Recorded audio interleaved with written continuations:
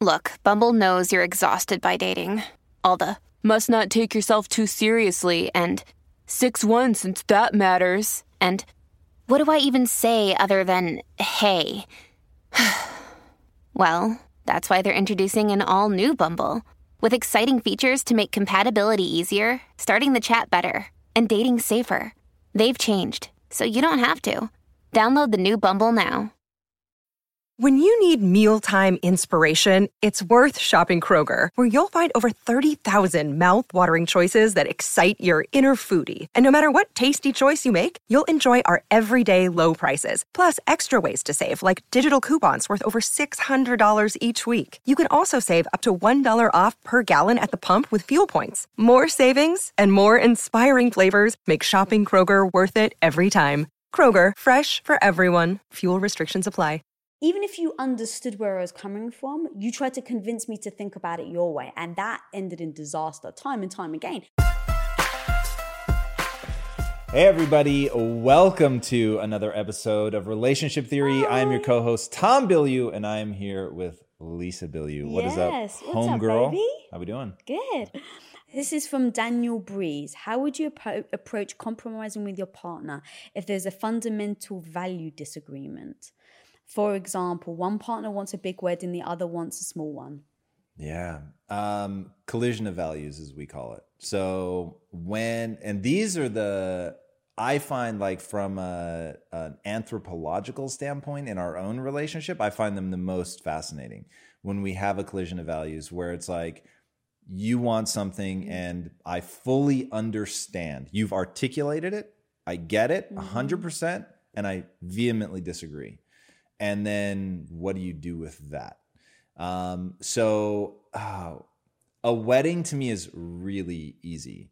And that is, but I see how this could get complicated. So let me answer it at a high level. To me, a wedding is for the woman. So it's like whatever you want. Now there might be like, for me, the videographer like was a thing. I really cared about that. The cake was a thing. That was back when I ate sugar. So it was like, I wanted that to actually taste good. But beyond that, it was like, yeah, I get it. Like whatever you want. Now, if it kicks in and the couple's paying for their wedding and it's like, God, if we do a big wedding, it's going to be very expensive and all that.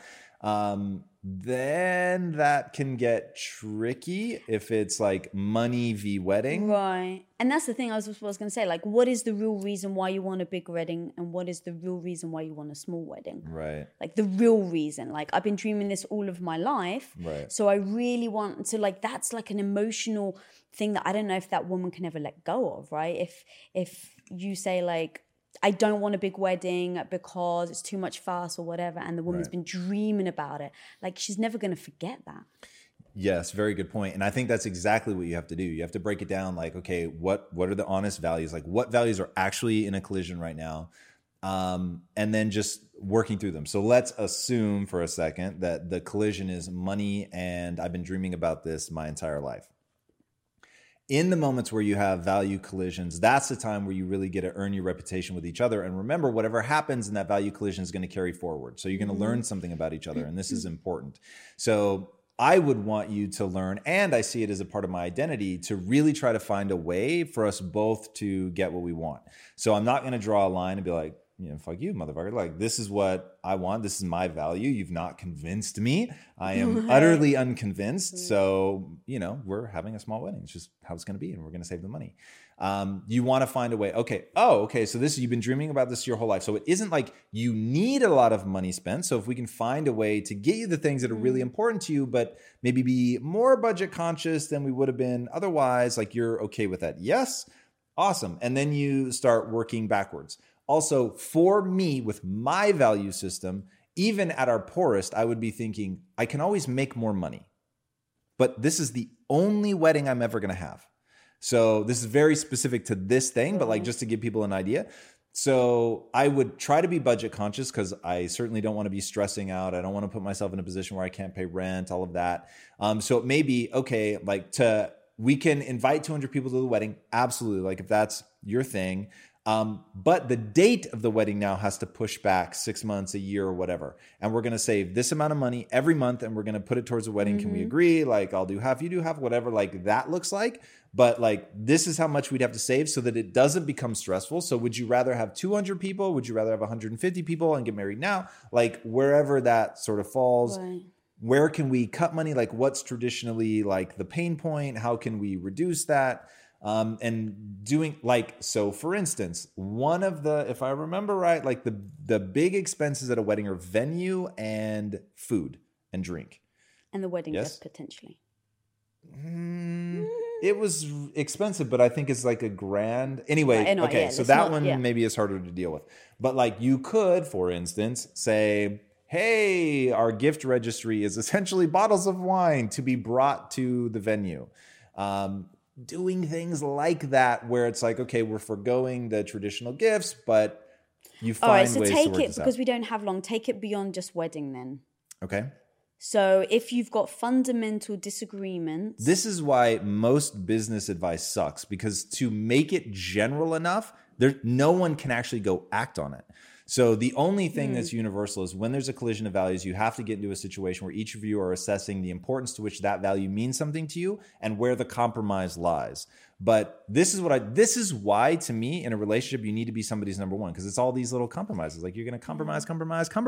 And the one thing we don't do is make the other person feel bad for what their value is. Yeah. Like that's I think a recipe for disaster. Like, And don't entrench in your position. Like really try to see, like the other person might have a powerful insight into how you can get what you want, but it's like a little different. Also, and if you feel yourself entrenching, it may be because you've actually misidentified what it is that you actually want. And so you've identified and stopped at that like the culturally acceptable thing. Because let's really make it crazy in the wedding example.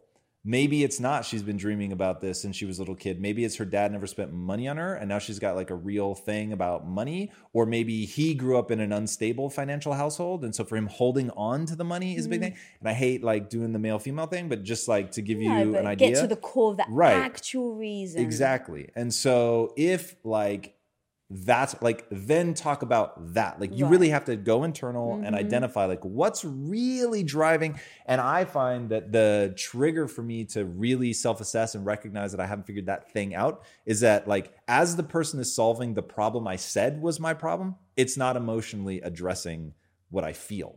And so then it's like, you actually haven't identified what's really driving this behavior.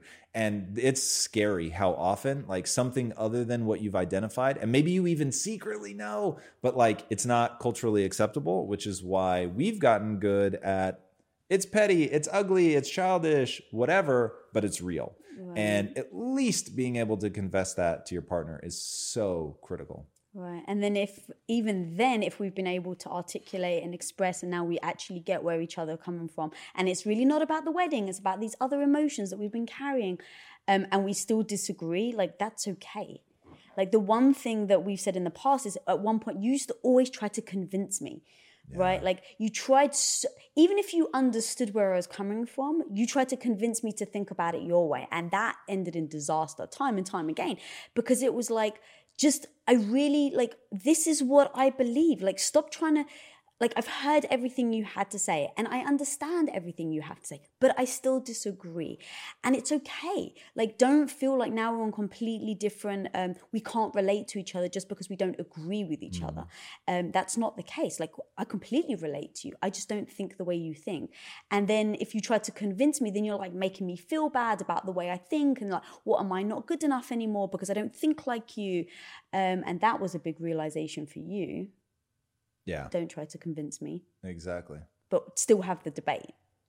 Yeah. Yeah. Especially like the thing I really learned was definitely don't try to convince them there in that moment. Like, cause now it's like, now you're arguing. You're not talking anymore. Yeah. And that's like something that the need to do that has really dissipated as I've gotten more secure in myself.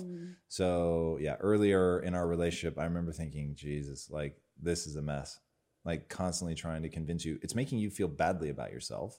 And I'm getting worked up. Like I'm trying to win, trying to be right. And that's a big thing, is like not thinking about it of winning an argument or being right or getting what I want, right? Like me and you very often we'll be talking, I feel so passionately about something and I'm like, I just don't get it. And you'll articulate and I'll be like, stop, just listen to what he has to say.